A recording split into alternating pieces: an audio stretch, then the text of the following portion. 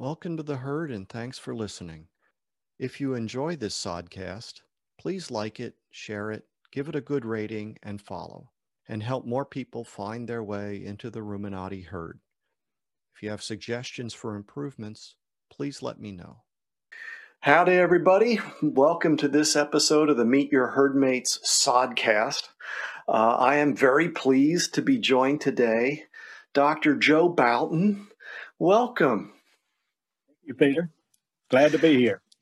Yeah, glad to be anywhere these days. Exactly. Although you're back in Athens, not like it's a recent thing, but we first met when you were in Athens, and then you moved away and did some other things and came back. And I've only occasionally gotten back to Athens since then. And the first time I visited, they had taken the road out in front of the Miller Plant Sciences building. It was gone. Right. And the greenhouses up above and everything. I'm lost, but you don't do that. And they, even worse for people on campus, they took away about 50, 60 parking places. So that was really bad. More than that, maybe 100 parking places. Yeah. I guess that's progress. I guess it is. For people not from the forage side of the Ruminati herd, Dr. Bouton has been a forage breeder who contributed with what does it say on your bio? How many? 27 forage and bioenergy cultivars and 11 cultivars currently in commercial production. What's a cultivar? Well, it's a variety. It's just a cultivated variety. So an old botanical variety is really an old botanical term. It just meant, something you'd bring out of nature and just start propagating it and using it. Where a cultivated variety was usually improved through, well, the way breeders look at it, it's improved through genetic means or whatever. It added traits to it, and then it's cultivated, actually grown through seed or propagation through vegetative means. Yeah. So would an ecotype versus a cultivar, is that accurate? I think an ecotype is, to me, is something right out of nature, or, it's maybe been exposed to natural selection, but not artificial selection. Yeah. So there are germplasm repositories that would have accessions, and those would be ecotypes. And so a lot of these terms could be interchangeable, but for me as a plant breeder, if I could collect, a certain forage species in nature, and it's just out there, in a pasture or in a fence row or wherever, and I take that plant out, it's an ecotype to me. It's the type to that ecology, to that environment that it's sitting in right there. Well, fair enough. Already I've jumped way ahead. So there you go. And I probably gave you the old professorial run around on that too. Well, thank you, Mr. Chips. I got a great story on Mr. Chips. Yeah. My grandparents were they were just old farmers, and when I told them I was going to be a professor at the university, the only concept they had of a professor was Mr. Chips. So as far as they were concerned, I walked around with a robe and mortar board. And I tried to explain to them about agriculture research, and there was actually a big experiment station at Stoneville, Mississippi, that they knew about, and they do research, and they kind of got that concept. But finally, I just told them, yeah, that's what I do. I walk around with a robe and a mortar board, and they were happy, and everybody was happy. Yeah. So if you and Mary Jean got to go to dinner parties, remember when we did that? Right. And somebody didn't know who Joe Bouton was, how briefly would you introduce yourself? Well, there are two ways I would introduce myself. If I use my wife's introduction, if somebody asked her what your husband does, she'd say he's a grass man. Now that would leave wide open with old hippies. That would leave wide open a lot of things. And my daughter, when she was little, she told somebody asked her what I did, and she said, he's a doctor, but he can't help you. So I'm a grass man. I'm a doctoral grass man who can't help you. Yeah.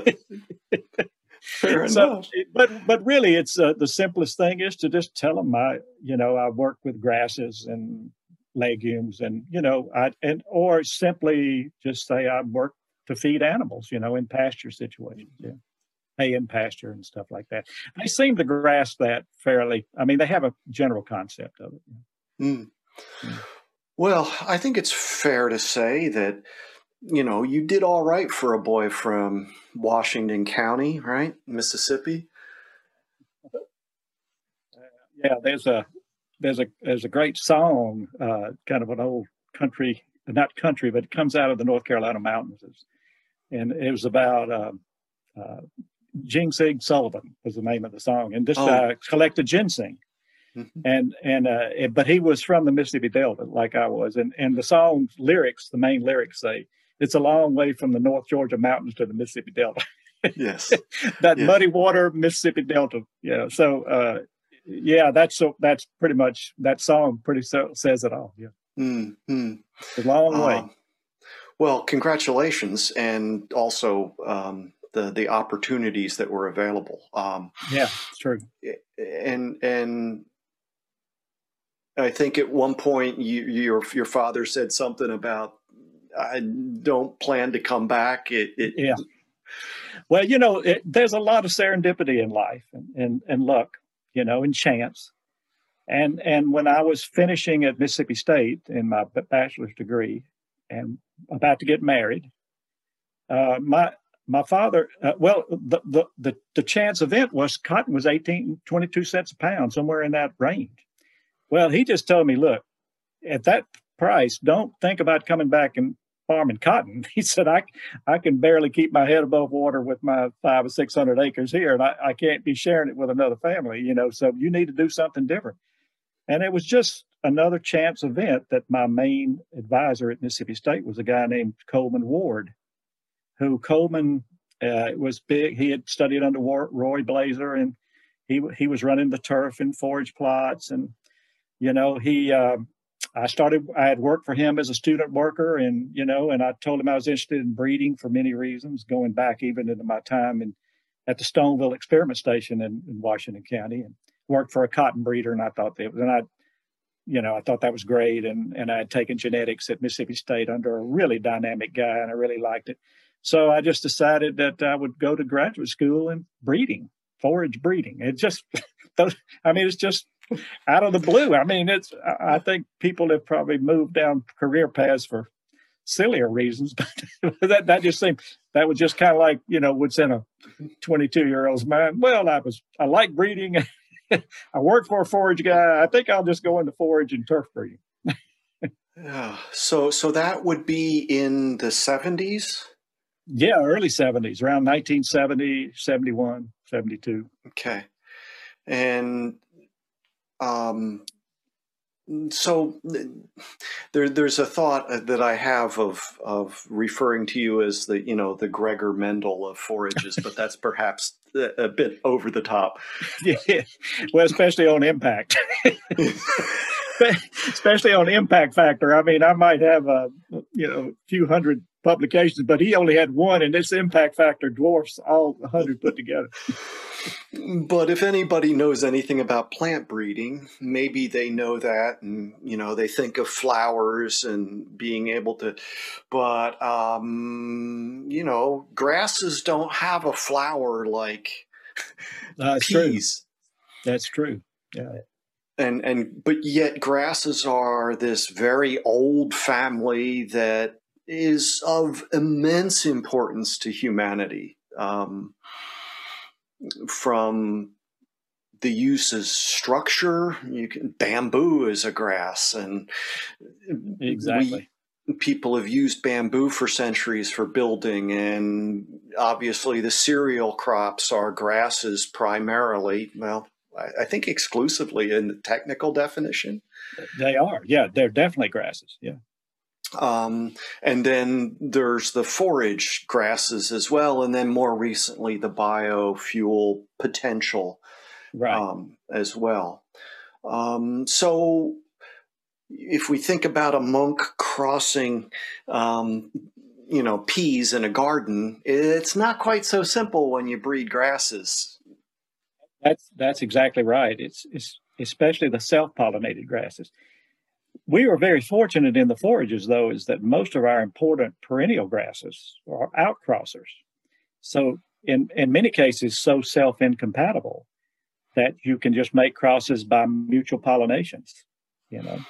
In fact, all the work done by Glenn Burton, he would just, I mean, there's a famous thing that he produced a lot of his varieties by putting the seed heads in a Coke bottle with water, maybe a little bit of Stolon with them, and just stick them in a Coke bottle and let them pollinate each other and get the seed off. He only needed seed with vegetative propagation. He only needed one plant, So you take advantage of what God gives you, and so we're fortunate. The most important ones are perennials, anyhow. It's when you move into the annuals, a lot of times you get into self, and the cereals are notorious for that. They have to be, you actually have to be emasculate and pollinate. But thank goodness the cereals flowers get a little bigger than these perennial grasses. Yes. Yeah. Yeah. And also, though, with perennials, it's not quite as rapid a turnover. And then the use of it requires some additional evaluation as well. Exactly. So you can use mating designs on perennials, is what I'm saying, that don't require making crosses, artificial crosses. They'll cross naturally and produce such a small frequency of selves that you get a lot of outcrossing, and then you just start selecting from there. So you can create a lot of diversity just from outcrossing. But then you want to kind of get that population that results somewhat uniform. Exactly. Well, uniformity, getting uniformity in all crops has been what plant breeders have always done, getting to some level of uniformity, definitely with the traits, but also with maturity. You think of the cereals. If you didn't have them all ripen at the same time, you'd be in a heck of a mess, So maturity is probably one of the first things ever done in the cereals was getting them all uniform, So uniformity is important, and we use uniformity, as you know, with your company, that you've got to get through the the certification process. Everything that describes your variety has got to be fairly uniform. Variety registration and protection. Registration, certification, even patenting, so it becomes very important. Yeah, if you have a seed field and you're trying to say, this is, and yet you've got this obvious variety of heights and types. 50% off types is not good. Oh, is that too much? Is that that might be a tad too much? Yeah. So one of the thoughts I hear people entertaining, and for whatever reason, is, well, we should just use whatever naturally occurs, and that would be best. Yeah. So what would be your counter or suggestion for that kind of a thought? Well, I always try to get a story that goes with it. I remember hearing a story about a farmer who had a beautiful operation and had been, had worked like a slave to get it that way for 30, 40 years, And his preacher came for lunch one day, and he was taking him around. He was admiring his operation, and he just said, "Oh, the good Lord has really blessed you and helped you get this farm." He said, "Yeah, but you should have seen it when the good Lord had it." So,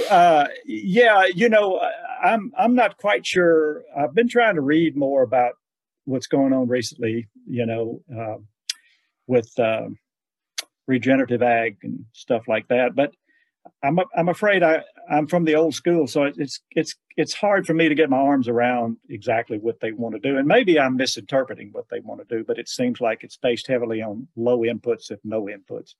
and using more what's out there, polycultures that are natural out there. So I'm not sure. That kind of goes, maybe it's my training and maybe my bias now, but after 60 or 70 years, it's inputs are good. So so long as there's a return, exactly. Exactly. And show me a man without a point of view, and I'll show you a corpse is one of my lines. That's a good one. Yeah, I remember that. But what of certainly in the more eastern, more higher rainfall portion of the United States? Yes. How many of the important forage species are native to that part of North America?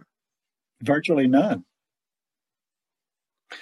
I mean, you can if you start counting the grasses like switchgrass, Indian grass, big blue stem, little blue stem, well, they're there. But as far as grasses that are planted and are in very intensive production systems, it's virtually none.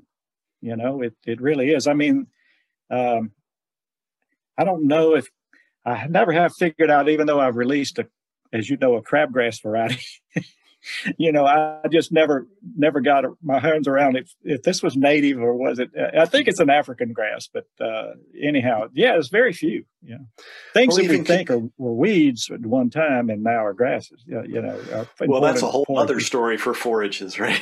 It really is. It really is. It's fascinating, actually. Is Johnson grass a native? No. Kudzu surely isn't. No, it's not. I think Johnson grass is a sorghum, so I don't think it's native. Kentucky bluegrass isn't a native. I heard it. I used to think it was, but I believe you're right. I don't believe there's a lot of native grasses except some of the range grasses that I've mentioned. And the eastern half of the United States was so wooded. You're talking about these little species that just hug the areas that were just burnt off by fire or whatever, for whatever reason. Yeah. Right. So I think that many times people have an image of natural, but their time scale isn't long enough to realize that these things have been introduced. There was an ecosystem prior to European settlement, and that ought to inform the conversations. And too frequently, I think it doesn't, just simply because of a lack of awareness. But, I understand when you go, and that was a great learning experience for me when I was out in Oklahoma, is when you get out into the Great Plains, well, the natives make up a bigger part of what people do and what they use and become very important. And maybe that's the story now, that they're emphasizing that more and more. And I understand it, but I'm just not sure. It's like everything else when people, make it a faith-based thing. It becomes a little hard for me to get my arms around it sometimes. Well, but even there,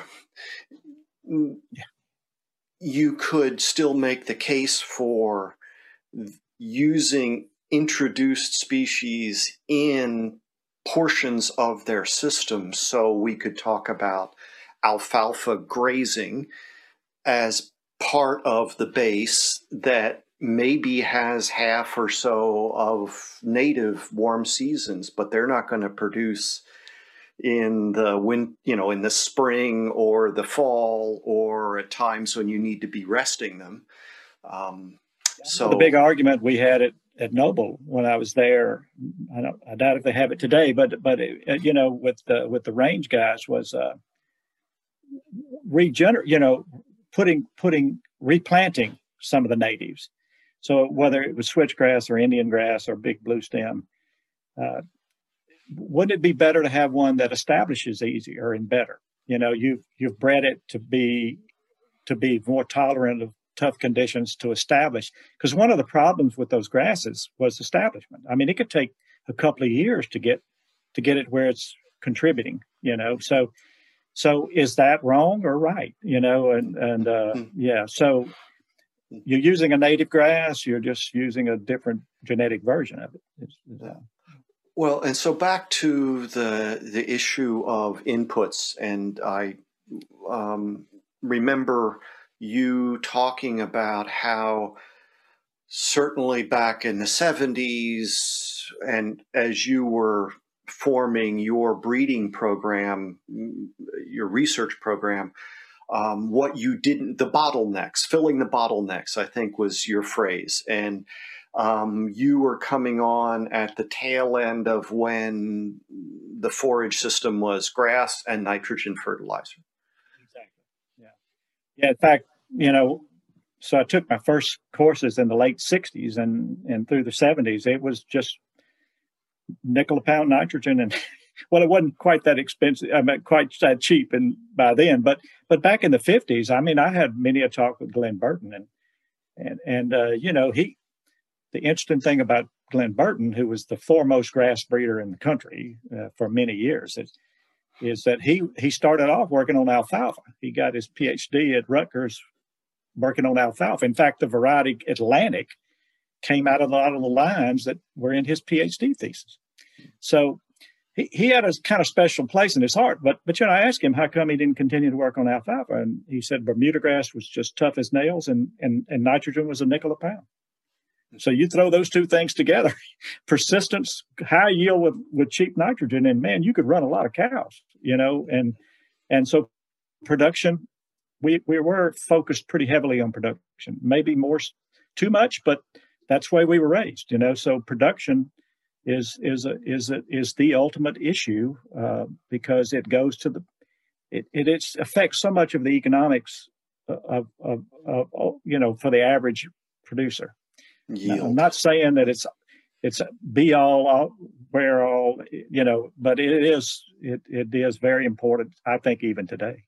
Yeah. So for those who haven't been tracking nitrogen price lately, it's what, 8 times that now, or? Yeah, surely at least 8 times. In fact, I remember back in there was a big problem in 2006, 2008. We went to $1 a pound for a short period of time. It was, it zoomed up there, so it's tied to energy, it's tied to energy prices. So, and when natural gas got cheap again, it got cheap, got cheaper. It never got back to a nickel. So as I'm recalling your, when you were talking about filling the bottlenecks, that led you to look at grazing type alfalfas, white clover improvement, and looking to fix a problem with the only cool season grass that you had in Georgia, which was tall fescue. So what is it about now? Help me out. Alfalfa originates from the Mesopotamian region. It does. Yeah. So I'm not familiar with all the archaeology from there, but the ancient Habines, what were they like there? Well, there's stories of the Romans and the Greeks, even as far back there, is carrying it, cut and dried, with their horses to feed their horses, and their war horses, and so it was a cut and carry system to them, I think, it was so much a grazing system. They didn't go to plant it. They actually brought it with them, I think, and maybe planted it when they settled. But it goes way back. I mean, you can see a quote from different Roman, and I love the one from, I forgot the guy's name now, but I use it some, it's just, if you want more milk, he just says, if you want more milk, bring lucerne to the stalls. It doesn't get more clear than that. Well, if you feed them lucerne or alfalfa, they're going to squirt some milk. So they knew that as far back as the ancient Romans. Yeah.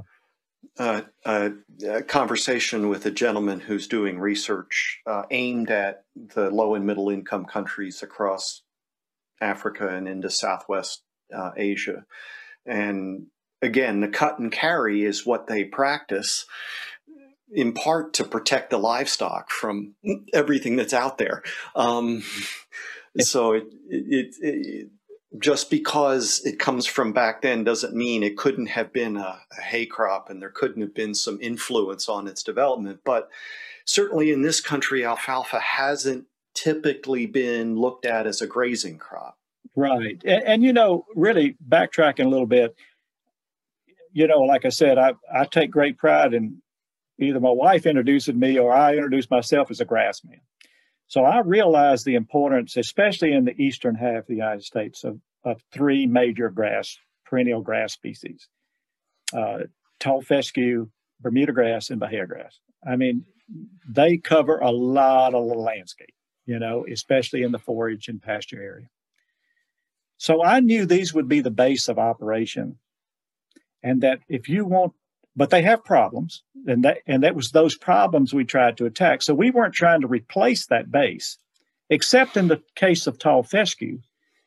We just knew we had to do something about those toxins, and maybe replacement was the only thing you really could do that was effective.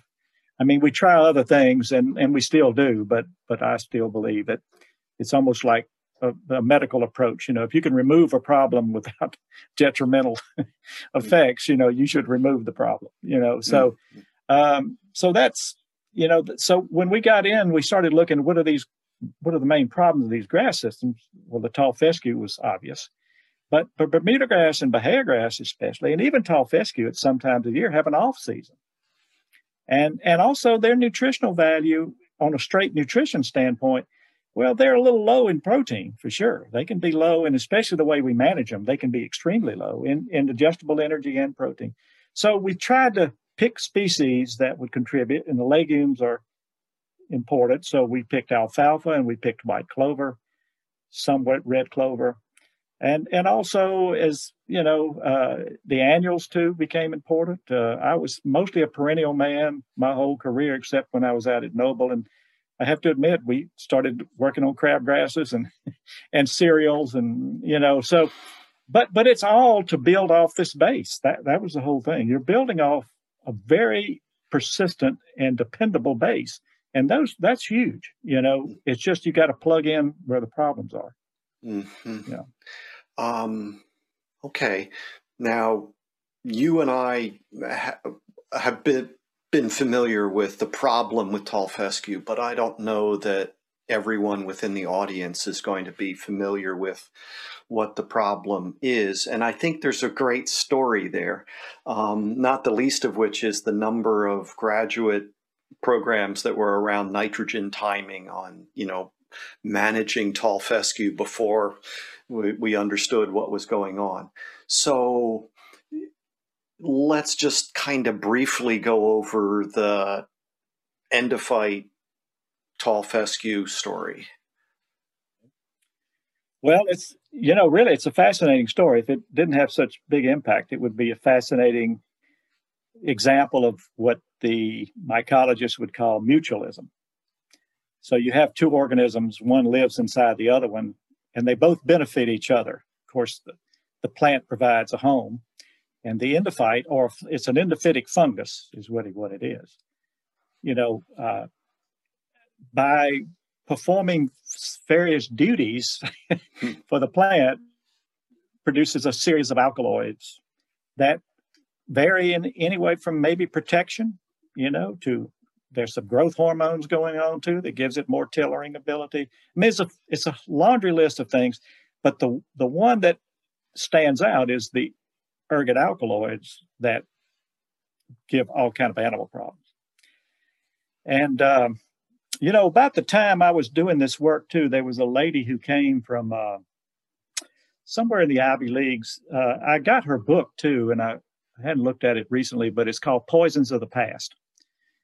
And her whole thesis was that these type of mycotoxins, whether it's alpha toxins or whether it's ergots, have dictated human history. And she's got some fascinating, indirect stories about, I mean, like in the French Revolution where they ate rye, which can be ergotized, the guillotine was running around the clock during the revolution.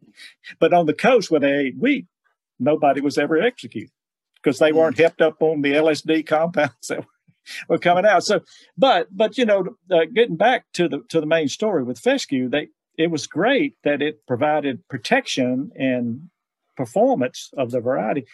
In fact, to me, I use the term, and ecologists don't like it, but I think it was more ecologically fit because of all these things it did. It had a fitness in nature, but part of that fitness was anti-herbivory.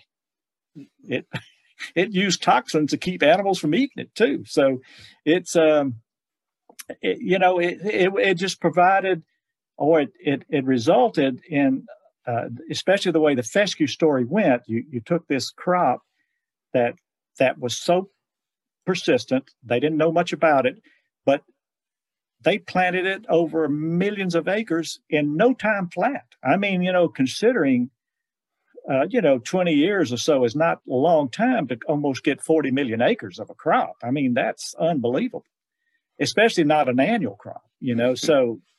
One variety. One variety. It just so happened the variety was toxic. So I remember Warren Thompson used to talk about, he called fescue, he said, really what fescue was in the early days, and Warren lived through those days, so it's interesting to be talking to somebody that actually lived through it. He said it was a gully stopper. People forget that how erosive all that land in those high rainfall areas that they had taken, the cover off, the trees and even some of the forage or the crop, or the plants, I should say. And just they started washing away when they were trying to grow tobacco and cotton and all this other stuff. And so fescue was so persistent, and especially Kentucky 31 tall fescue. And that's a story all into itself. And, there's a book out now called The Wondergrass. I don't know. Yeah, I'll make a plug for my good old buddy Don Ball there. That's a fascinating book. And if anybody really wants to, the whole history of Kentucky 31, especially tall fescue in the United States, it's a great book. It's a great reference. But, essentially they covered up 40 million acres. It did what it was supposed to do. It covered the land, prevented erosion. But what do you do with land that's covered with grass? Yeah. Well, eureka, you graze livestock on it, and then the problems started cropping up, So the plant was doing what it was designed to do. We just were trying to use it differently. And so, all the research was focused on what was the problem. We went through many dead ends, in cul-de-sacs, about what was the problem. And basically it all boiled down to, it's the ergot alkaloid, stupid. Well, you could keep the ergots out.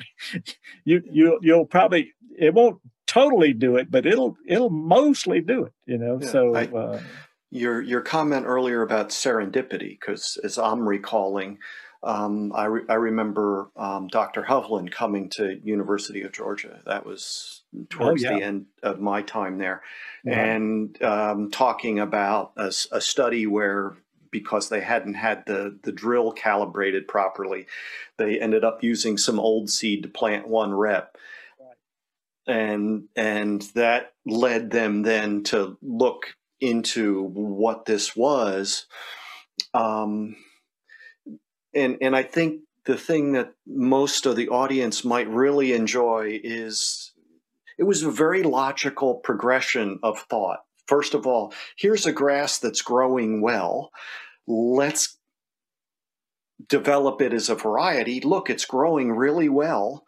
They didn't have the ability to know why at that point, in the 30s and 40s. That required some additional technology. And like you say, 40 million acres later, how do we manage this grass so that our cattle perform better? And why is the feed value better than the animal performance indicates? And then we find out, oh, look, there's this fungus that's in these plants, and the animals do poorly. And when it's not in, they don't do, they do better. What's the logical conclusion? Well, we get rid of the fungus. And then what happened?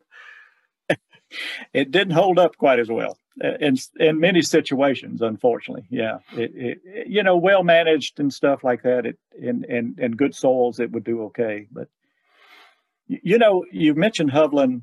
It also, for me personally, that whole time was a series of serendipity events. for me personally. So here I came, 1977. I started at the University of Georgia. There's a guy named Luttrell, Professor Luttrell, who is 2 doors down from me. In the world of mycology, he is a top guy internationally. And who is this student? His student who's working at USDA now? Charles Bacon. So Bacon, I get introduced to Bacon. I also collect a bunch of fescues from South Georgia, and they are persistent. But if I take the endophyte out, because I talked to Bacon, so we were going through that whole era, take the endophyte out. Here comes Hovland, at the university about the same time. It's showing that, that the animal performance is definitely tied to removing the endophyte, or at least removing the toxins. And so we removed the endophyte and it collapsed because we had the stress. We were at the cutting, you look at the North Georgia, South Georgia, you get a pretty quick test of persistence by putting them in these very transitional zones, and so, and then the big thing for me though was going to France, the International Grassland Congress in 1989, and I'm going around seeing, there was the early days of posters, and a guy's giving a poster named Gary Latch from Ag Research. Well, it was DSIR in those days, but on non-toxic endophytes in perennial ryegrass. So the urban legend now, it's in the book. It's almost an urban legend. I'm talking to him and I tell him, and I show him some pictures I brought with me of, how dramatic the death rate was on fungus-free versions of the same genetic material. And I just asked him a blunt question. Do you have tall fescue endophytes that do this? He said, yes, I do. It started from there. Next thing you know, we're doing stuff, and I get down to New Zealand on a sabbatical, and we put a lot of strains and a lot of those ag research strains into our material, and mainly our Jessup cultivar. And you do a lot of animal testing and a lot of safety trials and a lot of agronomic trials, and basically, what we were trying to do was, on the simplistic part, was solve the horns of a dilemma. On one horn, one part of the dilemma is that you wanted the persistence and performance of the agronomic performance of that grass. On the other one, you did not want the toxins. You did not want the animal health problems that came with it. So we wanted to keep one and reduce or eliminate the other. And so by taking the right strain and matching it up, thank God, too, we were so lucky that this wasn't judged to be a genetically engineered approach, because these are naturally occurring strains. It was almost analogous to putting rhizobium on, commercial rhizobium on legume seed, so it was, the regulators just didn't have a problem with it. So that was huge. Looking back now on the whole biotech approach to breeding, that became a huge issue. Because, if you think about it, and that's the way I've always told everybody, this is the closest thing that a breeder gets to a super gene. Putting this organism in the plant is the closest thing they will get to having one gene that does a lot of things. And of course, takes away a lot. So you're keeping the good things. You're keeping, so it does a lot of things on persistence and growth and et cetera, and even insect deterrence. But at the same time, if you can target that one problem and get rid of it, now you've got closest thing to a super gene, really. And I think I've heard that in New Zealand today, again, they had to, for a while, they had to put up with the animal disorder in order to have persistence in perennial ryegrass, which was their base grass. Yes. But now that they have the non-toxic endophyte option, It's essentially looked at as a issue of animal welfare, that there's Yeah, no excuse for not using. it can. We haven't quite gotten there, as you know, in this country, and I know a lot of producers are glad of that. I just know that when we do these trials, and I've done a lot of them, you when you get the point of comparison, it's always the point of comparison for anything. Doesn't matter if it's science or if it's a social issue. You've got to compare it to something. And that when you see those animals with just a polywire fence separating them, and they're on toxic forage versus, you realize then how much there can be suffering on certain days, and so it is it. If anybody gets out there, I remember my wife. Getting back to my wife, she would come to me. She'd go with me sometimes. We were heading toward South Georgia somewhere, and I'd pull into one of the stations there where we had some lamb trials going on, and she saw those poor lambs that were on those toxic, and they would be on 40 million acres of the same stuff. It was everywhere, and she just said, "Man, you better be glad the ASPCA is not here." And of course, I'm trying to explain to her in this type of science, we definitely not, it's a control group, so we've got to use them, but we're not going to let them die. Yeah. That's but it was pretty enlightening to see that, and very dramatic. And so, yeah, it can become an animal health issue quickly if people observe it. If they just observe it, it's amazing. I know when people see my wife again, when we were on a tour in New Zealand, and she got to see ryegrass staggers. She just and of course, as luck would have it, the animal ran into the netted fence, and it was sitting there, it was sitting there getting not electrocuted, but getting shocked over and over again. It just magnified the whole problem. So you could tell if they fell into a fence like that or into a pond, it could be devastating. So yeah, animal health is probably the best way to look at it. It is. It's a health issue, and the way our society is running now, those are big issues. Yeah. This goes back a ways now, I'm sorry to say, but 2007, you had a paper on the economic benefits of forage improvement in the United States. So it's my perception, and you certainly should feel free to correct it, but once upon a time, there were far more resources in the land grant and USDA ARS systems for forage breeding, and not so much today. I would agree with that statement wholeheartedly. Yeah.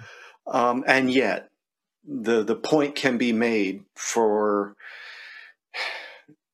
I like to look at the whole interest in regenerative agriculture as, in a sense, coming aware of what we've been interested in forage agriculture for all along, going back to the people that you've mentioned as being impactful in your life. The importance of improved forage varieties for the U.S. agriculture, and then and economy, and then we could expand that and look overseas to where many of the same problems exist, and maybe they're just coming to those problems a couple decades after we did, but we're going to be facing those same issues of soil degradation, soil erosion, depletion of nutrients. You mentioned the erosion that took place in Kentucky and Tennessee, and in part that was at the end of a century or so of row cropping without adequate fertilizers and without the sort of practices that we now employ. So looking forward, I'm wondering if you have any thoughts about what should we be doing to make sure that there's enough resources available to do this kind of work for the next generation. Yeah, that is really, it also, these problems just don't happen overnight. It gradually erodes. And so you just start tracking that erosion maybe 20, 30 years ago. I tell students today, even when I go to the seminars or at UGA here, that or meet with them separately, that I was lucky too, that I came through a golden era. It was a golden era of funding and a big core group of people involved. I mean, just look in Georgia. I mean, you start talking about guys like Glenn Burton and Wayne Hanna, and there's me up here, so, there was a lot of effort going into forage breeding, forage economy, forage agronomy, Hovland. There were legendary guys who were well funded and did a lot of good research, in both sides of both the animal side and the forage side. But if you track that by just number of people, starting say like 2000, it just, maybe even before then, it just starts tracking downhill. And a good example is we had full-time forage extension agronomists. Now, the forage extension agronomist is expected to run 30% of his time doing research, and maybe even has to teach. Well, it's a good use of time, but I'm going to tell you, they're not going to get as much out of them for any one of those aspects, research, teaching, or extension, than we used to. So, you give up something to try to get more efficiency, but and the other thing that's happened in forage breeding is the biotechnology approach. And, there's nobody more dangerous than a former evangelist. And I'm afraid, I was an early adopter. I mean, we started doing molecular markers back when Charlie Brummer was here, back in the late 80s, early 90s. And we did the first molecular marker map of alfalfa, so, and I had great visions and when I went to Noble, one of the main reasons I went out there is because I said, we're going to finally get to apply all this biotechnology, whether it's genetic engineering or, genomic approaches or transgenic approaches. And then late in my career, and I wish I knew more about it, is this new thing with CRISPR, and gene editing. That's the big thing now. But what it turned out, though, the only thing I learned about biotechnology is both a user and a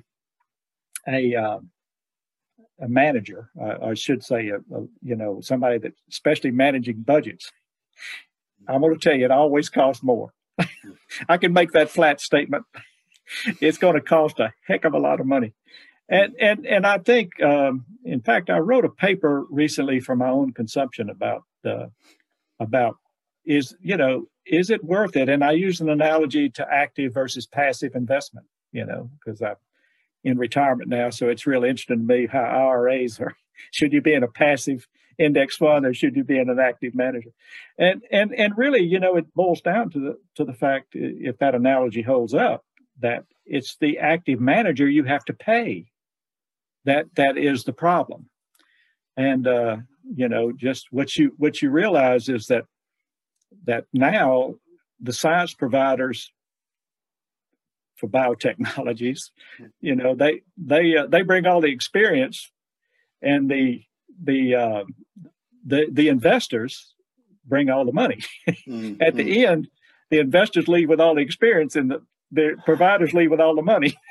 That's sort of that's a version of the father telling his son when he left to go get some experience. But and some of it worked out pretty well. But I even got involved ourselves when I was at Noble. We actually have got heavily involved in the Harvextra alfalfa, the reduced lignin, mm-hmm. and then stacking it with Roundup Ready and stuff like that. So it doesn't mean it can't work. It's just that, and that was really one of the bottom lines of that paper you referenced, is that what it did was if those things were going to be used, these very expensive processes that had high risk but a high return if you could make it work, especially high margins. You were gonna it was gonna narrow the field for forages. If you were just working in corn, well, so everything's corn.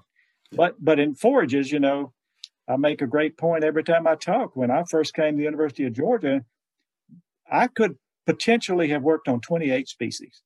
I mean, they were all being used in the state. Of course, like I said, the big three were the main ones being used. But I could have justified any of those, it's in some fashion. So you cannot apply, that stuff is not transferable across those species. And then with all the patenting and freedom to operate, it just becomes very difficult. So I think forage breeding and forage improvement in general, the forage breeders had to take that into account, and they just could not afford it. So it was like, we're just going to keep driving certain vehicles, and we just can't drive these $200,000 Porsches, and we just can't do it. It's not going to be cost effective. And I think one of the challenges, and mentioned it back in the breeding and selection conversation, was we're producing a crop that has to be converted into a saleable product. Exactly. Indirect effect. It's indirect. Our value is indirect. Yeah. And so there's a big management black box in there. That's right. And at the end, then, at least in this country, people like to think of themselves as dairymen or cattlemen or whatever. You mentioned that black box. Another serendipitous event for me was when I was at the University of Florida in my graduate work. I took my forage courses. I had taken one or two at Mississippi State when I was there, but I took 2 forage courses under Jerry Mott. Now, Mott is a giant, and was a unbelievably interesting guy. And he used to really pick on the breeders or potential breeders, the breeding students in his classes. And he would chide us for not, doing what he called early generation testing under animals. He just called it that. And his position was, outside of those 3 species, Bermuda, especially we're in Florida, where we were outside of Pensacola Bahia grass and coastal Bermuda grass, all those species have a problem with persistence, especially grazing persistence. So why don't you take all your populations from the beginning and weed out the ones that are not persistent? Then you can work on things like yield. But he said, y'all do the reverse. You work on aspects, and then you put it out in the pasture, and it collapses. So when I came to the University of Georgia and decided to pick alfalfa as a way to solve problems of those 3 grasses, first person I called was Jerry Mott. And I said, Dr. Mott, what do you think about early generation testing for alfalfa populations to pick the best ones that'll be grazing tolerant? And he said, that's exactly what you need to do. And so, it's, again, a series of serendipitous events. So next, we went and we found very quickly that you can select alfalfa when you expose it to all the harshness of the grazing environment. You could pick plants that gave you very persistent populations under heavy grazing. And alpha graze, of course, was the first thing that came out. And I'm telling you, there was a lot of skepticism, from the alfalfa community, as you can imagine. But we had another serendipitous event. We hosted the national alfalfa meetings in Atlanta, Georgia, brought them out to our farms out here, and they saw them head up and how persistent these populations were. And, it was amazing, and the next thing you know, it became more acceptable to look at grazing tolerance. Of course, they want to know, well, what about bloat? Can you get bloat? Next thing you know, you're back. It cycles back. But I have to admit that the quality and a lot of people still graze, and they're not as afraid to graze as they used to be. But again, it was a management problem, and that's what Mott would stress. It was a management problem we were attacking, and that management problem was, how do you keep persistence in these things? Because I don't care how much they yield, if they're not going to be persistent, they're going to have zero yield. no matter how good a quality or yield, how high the yield can be, And as So I recall, it's another one of those things, but so very fortunate, if you, I'm just a lucky man, besides marrying above myself. I, I, you know, I was influenced by Jerry Mott, Glenn Burton, Carl Hovland, Roy Blazer, Harold Brown. I mean, just go down the list, I mean, when you're around those type of people, Warren Thompson was a big, a big mentor for me. You know what it is when people have faith in you or have confidence in you, it brings out your best. That's really what happens. Is you probably can look on your own life. People that had confidence in you brought out your best. Mm-hmm. It makes you think, well, I'm not the same old guy that my high school teachers thought I was. Thank God. Yeah, somebody sees something in me. Yeah. Yeah. Well, a couple things. One is I seem to recall you had to engage some professional consultant when you named your grazing alfalfa variety. That was a really good decision on your part. Well worth it. It really was. It goes back to marrying above yourself. I'm sitting around here, man, I just don't know how to name this thing. We really want an impactful name. And she just looked at me, it was my wife, Mary Jean, to make the long story short. She said, well, it's alfalfa and it's grazing tolerant. How about Alpha Graze? I said, wow. Eureka. Eureka. Shazam. That's right. Shazam is probably a better word because I did look like Gomer Pyle. Golly.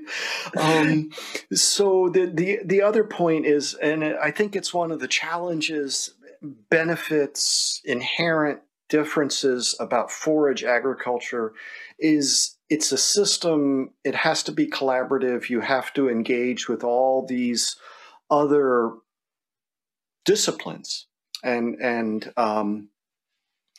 because it's not, and I oversimplify, but if you're going to grow corn, what day are you going to plant it by is going to choose what variety you're going to plant, and then you're going to fertilize it in a certain way, and you're going to do certain operations basically on a calendar, and at the end you're going to harvest it. And yeah, there's more to it than that, Pete. There's far more to it than that with forages. And some of us were fortunate enough to be around when there was a bigger community of scientists involved in forage agriculture, and maybe that's something that affects how we look at other things. I think it does, and getting back to that question, I kind of got off track there, and I know that's the way these things go, but it really was, like I said, I get back to that golden era. And I'll tell you, and of course, this is what statisticians would say, well, you got 1 rep and no degrees of freedom per reps. But I remember going to the Southern pasture meetings in Tennessee this would have been in the 80s. Jerry Mott was still alive, so it was definitely in the 80s. He gave a talk. I remember that. Glenn Burton gave a talk. I mean, there were 220 attendees. And that was the peak. I mean, they used to run 100, 150 at each one of those meetings. Now, you're lucky. The last time I went to a Southern pasture meeting, they were lucky to get 60 or 70 people. Mm-hmm. And I think it's a direct result.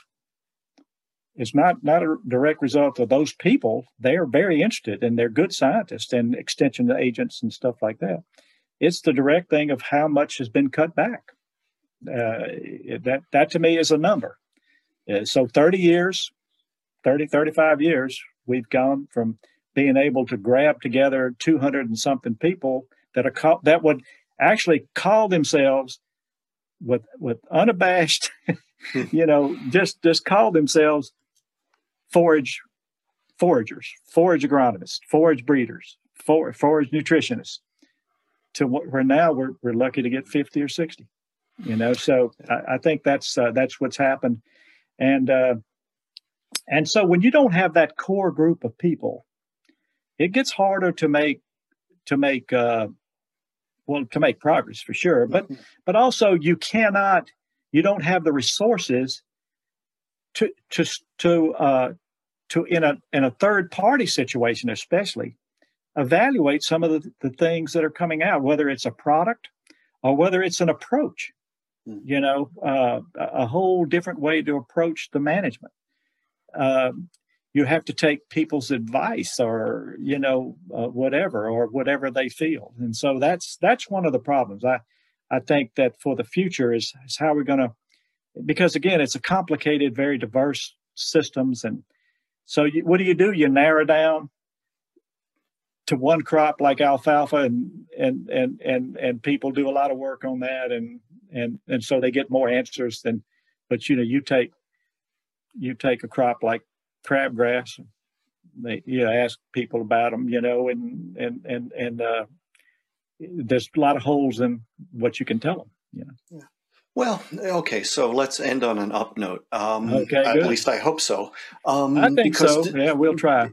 Despite that, if we're given the opportunity and the honor to talk to incoming undergraduates or young scientists, and forage agriculture is still critical, and I can make the case for how it's fundamental to achieving development goals worldwide in the next 29 years, which would be these people's professional lifetimes. So what advice could you give someone who is at that stage like you were, where I'll be a forage breeder? Maybe some guidance or thoughts to help them on their path. I mean, I have to admit that the negatives would weigh me down here, because especially if they're clever kids, they're going to say, but what about this? What about the funding? What about positions? Where are the positions? And rightfully so. So I would have a hard time. I'd have to get on to the fact that that maybe all the new approaches that are more ecologically based, that forages have always straddled both ecological aspects as well as production aspects. And I think in the future, that straddling of both of those things are what's going to make it have another golden era, hopefully. Because where can you go? We work in both worlds. We work in both worlds, because the ecological aspects of forages have always been important. That's why we have so much acreage that's covered in grass. It's because we learned that if we don't, we really have horrible erosion. And yet it's also on land that's not very suitable for doing other things, So you can get some production off of it. So I'm hopeful. And I would point that out. I would point that out to him. It's the only area in agriculture today where you straddle both areas. That you actually can wear both hats and not be, well, there's no doubt you'd be talked down from either side, but I think it is one of the strengths of forage agriculture and forage livestock agriculture, I would say.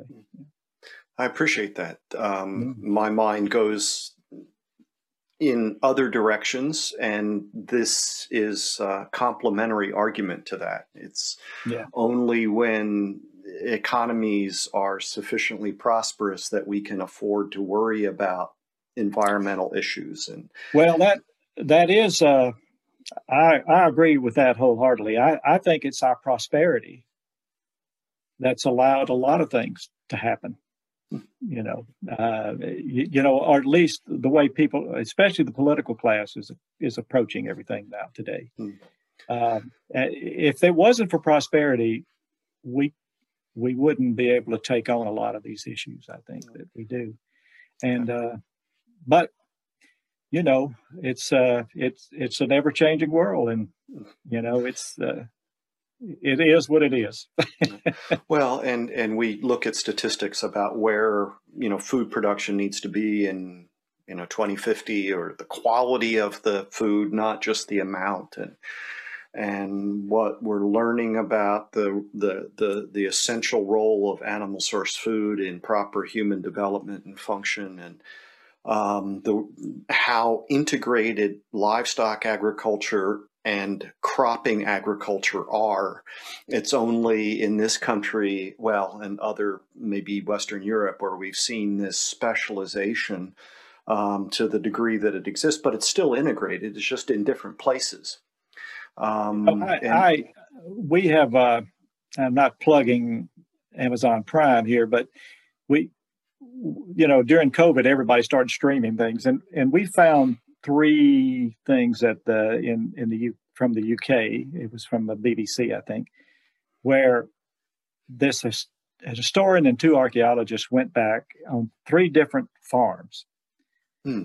One was a Tudor farm, so in 1500s, and then one was in the Victorian era, and it was like life on a Victorian farm, life on an Edwardian farm, which was early 1900s. But in all aspects, how important animals were. If you have, and even in the rural South, I overlapped a little bit, my mother definitely did. If you had a cow, a milk cow, chickens, and a few hogs, especially females that would produce litters, I'm telling you, you were in pretty good shape on the protein standpoint. And they knew it, and that's why it was so important. So animal agriculture, if you think about some of the undeveloped parts of the world, a milk cow and some chickens and a hog can carry them a long way. It really can.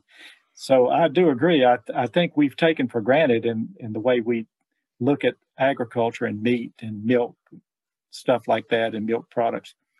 We just see the end product and we talk about all the things that are wrong with it.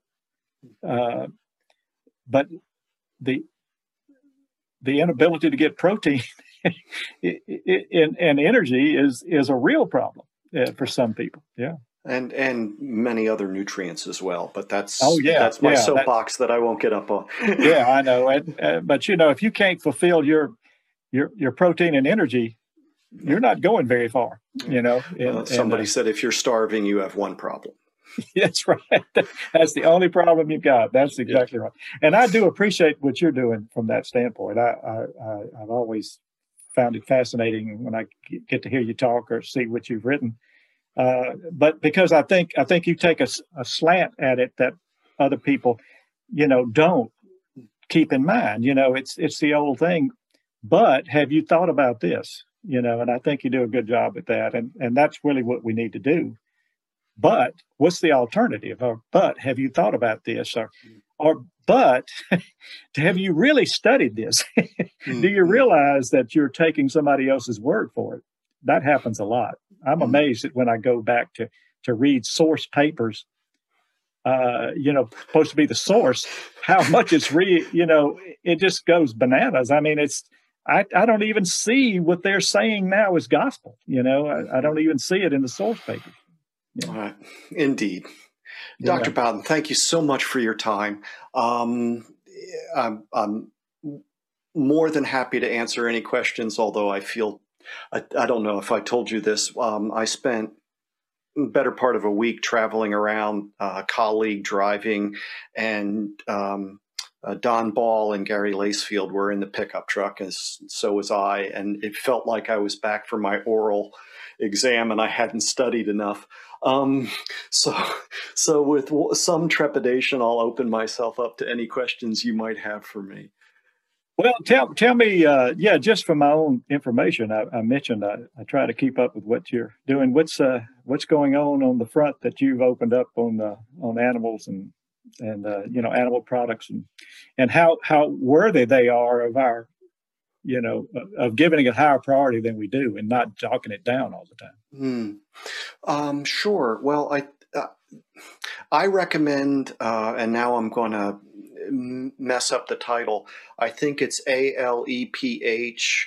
It's a dynamic white paper, and it's the ethics of meat production and consumption, something along that line, and I'll post the link. and I'll send you the title.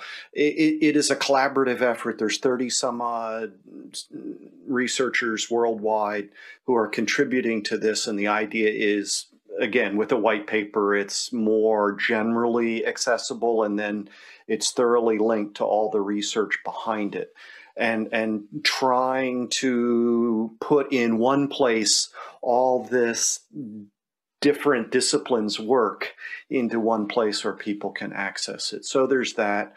I've been paying more and more attention to international work, which is clearly documenting the fact of too little animal source food in the diets of far too many people today. And then that leaves me trying to foster a conversation about, so what do you think the evidence is for too much? Where do you think that comes from? Like you say, if you go and you look at the cited paper and it's like, that's not what they said. Or, this study that was done using this admittedly flawed methodology. They don't talk about that flaw when they make the press release. So we're trying to find ways to work with different people to try to get this information more widely known. There's a couple things that I see coming this year that are concerning. There's a UN Food Systems Summit, which I see having the potential for great mischief. And that's at a whole nother level from what I operate on, but trying to get more and more information out to counter the information that says that livestock agriculture inherently harms the environment and we'd all be better off if we ate less, and et cetera, et cetera. So there's a couple projects along that line where I'm just trying to increase visibility of forage agriculture, ruminant animal agriculture, as well as on the other side of saying there's a whole lot of people who are suffering from metabolic illness, and oh, look, some of those can be reversed through a diet that is higher in animal source food, lower in the processed carbohydrate foods, and people should just try it for themselves and see what happens. That's I know I'm prolonging this, but that's an issue. I kind of picking up the mantle there. It's one of the dangers I see of emphasis of an agricultural approach where you don't need to do anything. The problem with agriculture to me in my lifetime has been it's so, at least in the United States, it's been so productive that you don't have to do anything. You don't have to do anything. It'll just take care of itself. And that was kind of a political thing. I remember we had the guy from, it was Reagan's science advisor. And, he made a big deal about coming in and saying, there's so many, he told a story that when they asked the ag groups what they needed, they got hundreds of things. Position papers from the oat growers, from the cattlemen. He said you'd go into a room and the tables would be groaning under all this paper from all the different ag groups trying to tell them what they needed. He said, what did the medical people do? AMA sent us a 2-pager. We just need this and this and this, and we need so many $1 billion. We just put it in the budget. He said, so what did we do for ag? The question became, what did we do last year? We just do it again. That was because people, like you said, were not starving. There were very few people starving in this country. I mean, we talk about hunger, but man, we're talking about, back in the day, it was really, truly, you could starve to death. And we've completely eliminated that with modern agriculture in this country. But so there's a tendency for the decision makers, even back in the Reagan administration, to say, well, they're doing fine. Just let them go, And I worry now that complacency is easily attacked oh, we don't really need to do anything. Why are we doing anything? Agriculture will just do its own thing.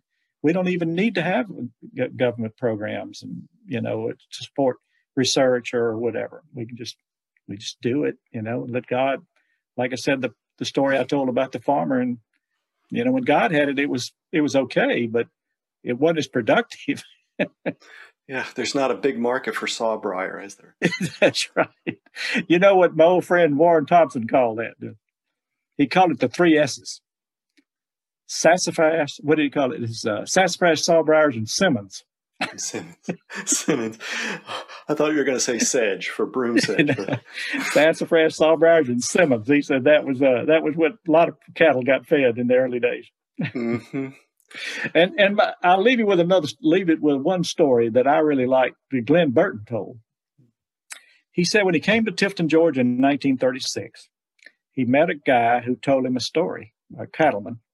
He said a cattle buyer from New York called a cattle buyer in Georgia and said, I need 200 800-pound steers.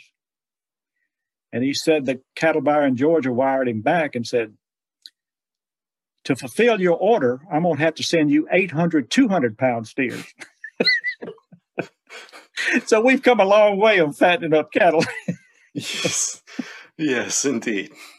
Yeah. And a lot of that is due to better forages, and a lot of that is due to work that you've done, as well as thank you for reminding me of all these giants. Part of my mission is to make sure that people know all of these people that have been doing this work for generations. It's far too easy and you could pick, it's not unique to forage agriculture, but we too often look at whoever's talking about it today and forget all the people that were their academic advisors and their advisors. And that academic lineage, I think, is worth recognizing and at least paying some respect to. Appreciate it, Peter, and I really have enjoyed it. I really have. And good luck, and just let me know how things go. And if you need anything else from me, just let me know. Perfect. Thank you so much. Okay, thanks a lot. We'll talk to you later.